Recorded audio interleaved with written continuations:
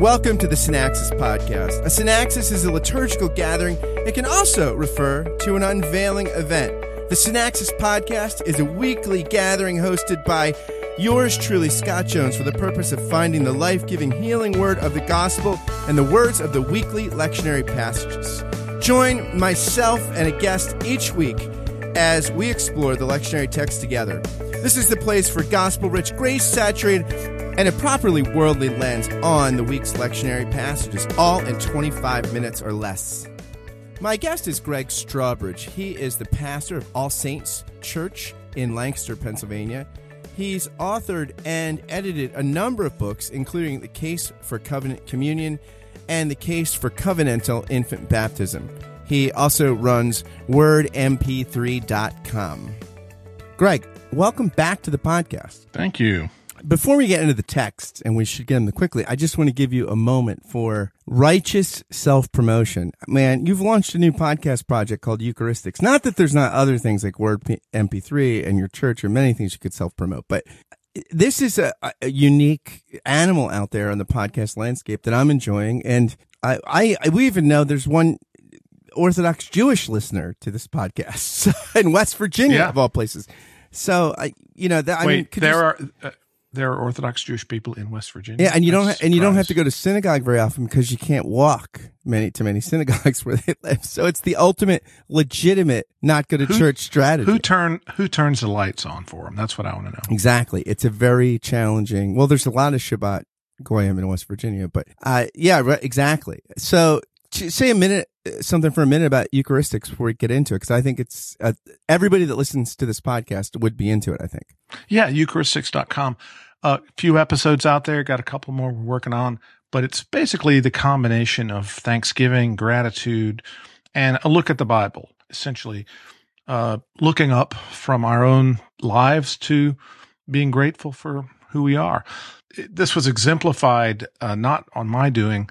At prayer on Sunday, we have a couple of folks pray, and one of the guys that prayed said, Lord, we thank you for this land. We have a kind of section where we pray for the country, pray for leaders, and his prayer was, we pray for and give thanks to you for the food we have, for the animals we can eat, for the great, bounty that we have in this land. And it was a very simple prayer, really, but it was a gratitude prayer. This is like the novelist Barbara Kingsolver, right? That ate just what they could get locally from the land for like a year. And they're like, you just eat so much more gratefully. Like when you realize strawberries don't grow in the frozen food aisle. Yeah. So if you listen to the third episode of Eucharistics, it's a French chef who grew up in Lyon, France, and he became a church planter. Like Irenaeus of Lyon.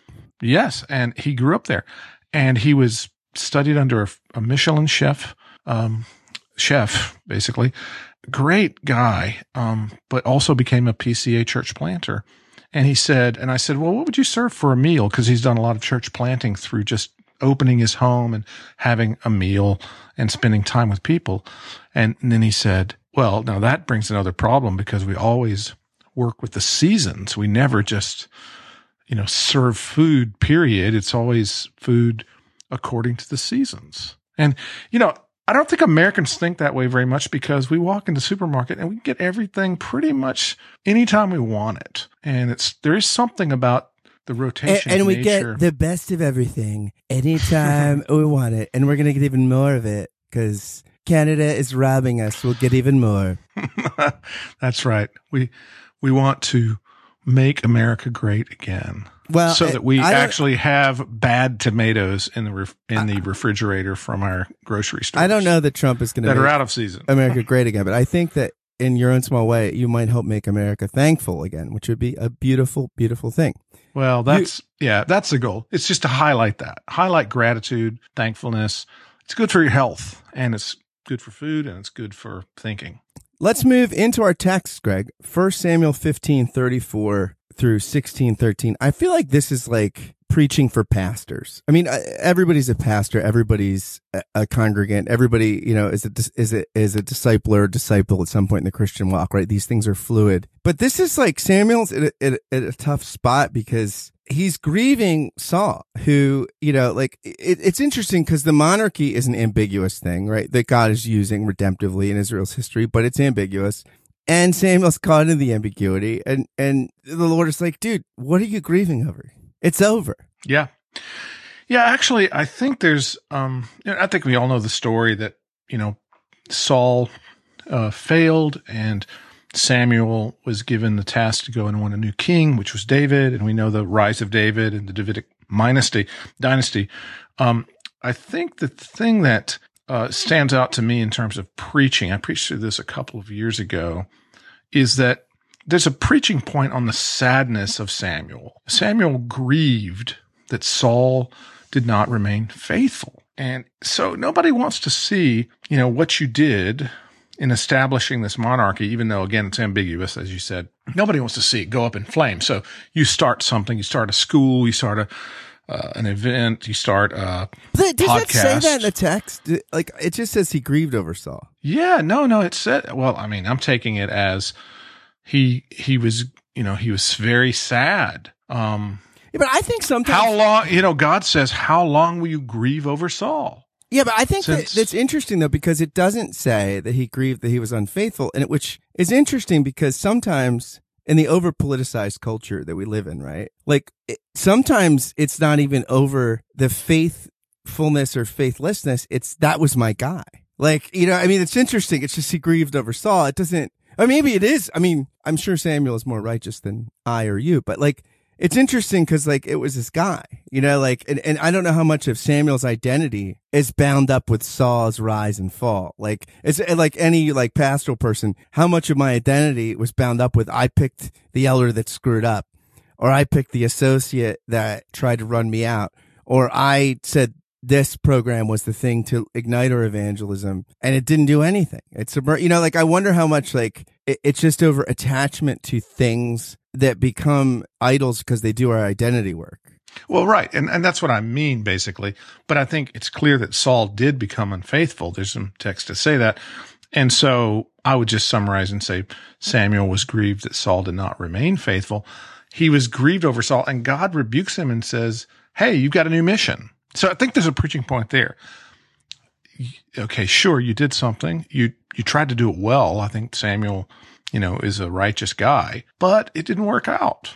And what do you do at that point? And it's not obvious to everybody it's not working out, right? That's the interesting thing too. It's not obvious. His poll numbers aren't tanking, right? Like, they're not, there are some ambiguities, but it's not like all of Israel is like, he's the worst. Like, it's interesting because it's clear that he's straight off the path, but that's not always obvious either.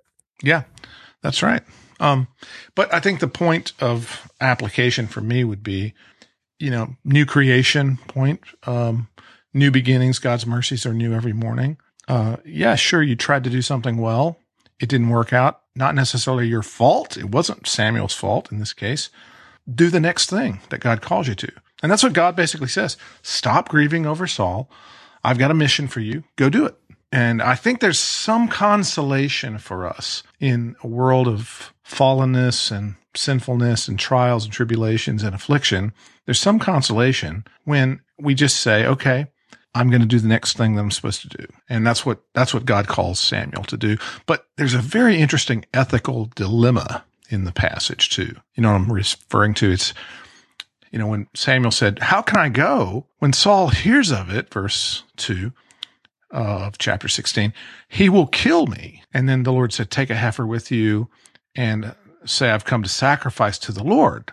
And so that's his guise to get there. So the ethical dilemma is, of course, God tells Samuel to tell something like a partial truth or a half truth to the situation, to those who hear it, so that he doesn't get killed by Saul. Now, first of all, that indicates Saul was a madman, which we know from other texts.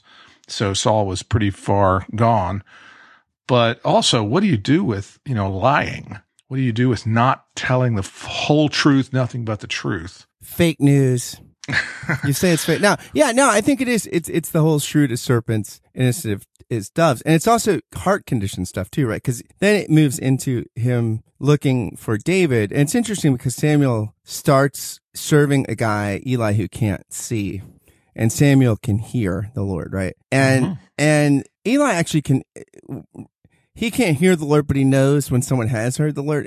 So Samuel's heard, and now he sees. It's like it's all new creation in the sense of sight, like because the Lord looks on the heart. And Jesse says, "Well, of course it can't be. I got one kid left, but it's the runt of the litter, and the runt of the litter is right, the Lord's anointed." And so it's almost like Samuel is another sort of new Adam story. Yeah, that's right. I mean, there's a lot of angles on this, but one thing on the ethical dilemma, I would just say, there are a couple of examples of this in the Old Testament. First of all, the Rahab example, the midwives saving the Israelite boys in Exodus 1:15, Rahab's actions to hide the spies by faith, according to Hebrews 11:31, James 2:25 also, Elisha deceiving the Arameans, 2 Kings 6:19, and the prophet Micaiah, who misleads Ahab in 1 Kings 22:15. So there's a number of kind of ninth commandment skirting type things. And my point of view on that would be, you save life. If you have to deceive a person to save life, you have to do that. And that seems to be those examples. There's the saving of life in most of those cases. And so there's some kind of priority of ethics there. I'm not a relativist, but I think that biblically speaking, we have to interpret the ninth commandment according to the whole Bible. And those are some of the verses. And this passage is no example. I don't think, by the way, you should, be a false witness. You should perjure yourself. You should, lie to the IRS or evade taxes or lie on your FAFSA application or anything like that. I don't think you have any justification for that. But if the Nazis are at the door and the Jews are in the basement, you can deceive the Nazis if you possibly can. What if it's like, remember that Seinfeld episode where Jerry's like, "George, teach me to lie like you." Jerry, that's like asking Pavarotti, "Teach me to sing like you." But then he says, "Jerry, remember, it's not a lie if you believe it." So the takeaway could be, it's not a lie if it's told in faith.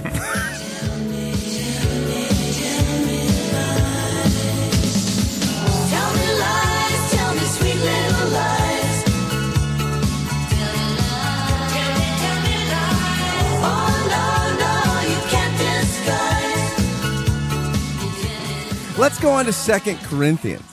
5, 6 through 10, the bracket, optionals 11 through 13, 14 through 17. But it's another interesting pastoral, kind of for people that have been in places where they've had the gift and, an opportunity to sort of build people up in the faith. And then people suddenly say, "Wow, you're not all you were cracked up to be." And we found better leaders, the super apostles. We found people that are, it seemed like they've got a better rap and a better understanding and a better image.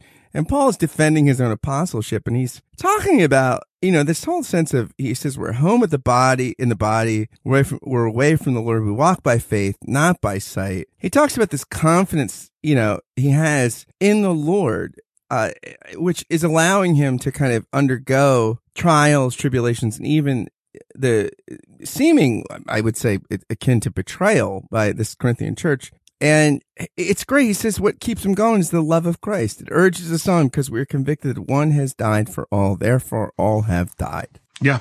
Well, a couple of things about 2 Corinthians. First of all, the first section of it. 2 Corinthians. 2 Corinthians. Yes, sorry. 2 Corinthians. We shall forever call it 2 Corinthians. It gives us liberty. There is liberty. 2 Corinthians. So 2 Corinthians is kind of divided into three main sections, according to most commentators. The first one is the defense of his apostolic ministry from about 1 to 7. And then 8 to 9 is all about the gift that they're taking to Jerusalem.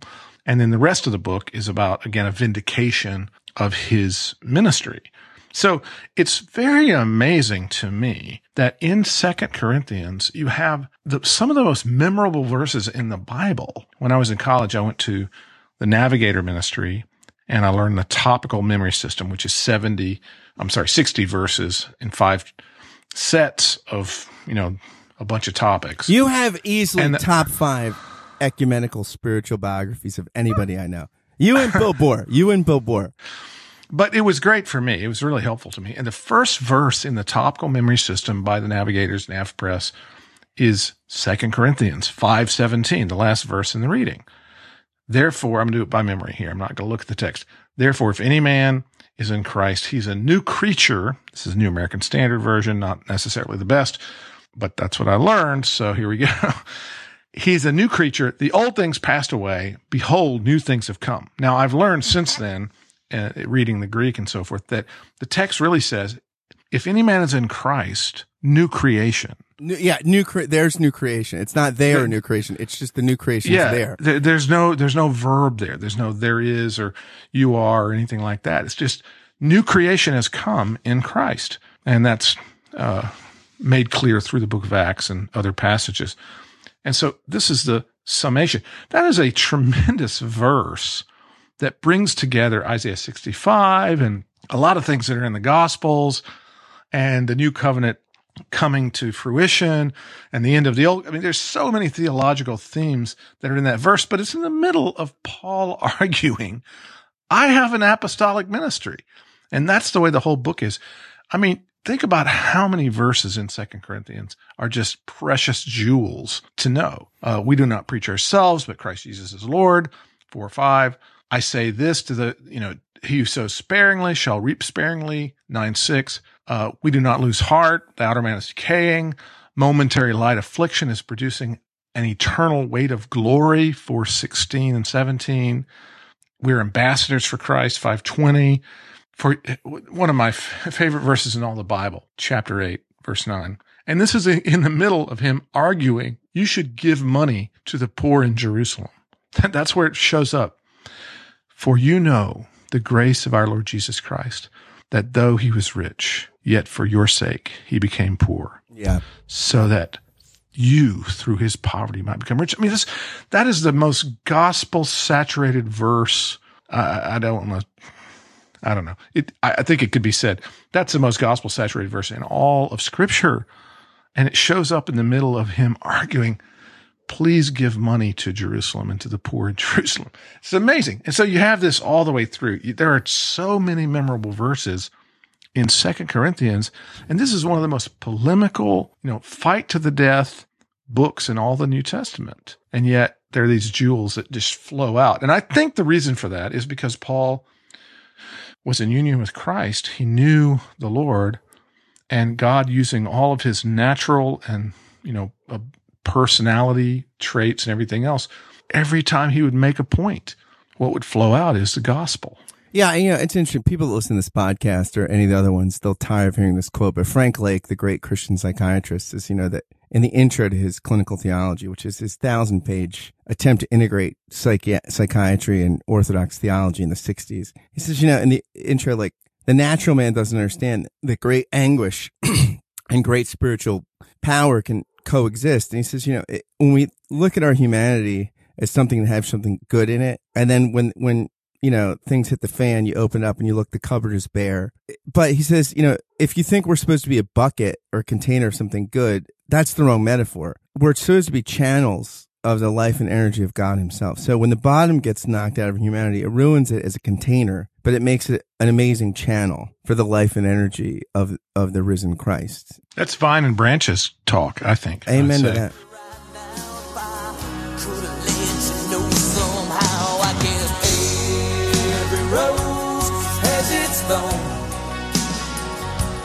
Just like every night has its dawn, just like every cowboy sings a sad, sad song.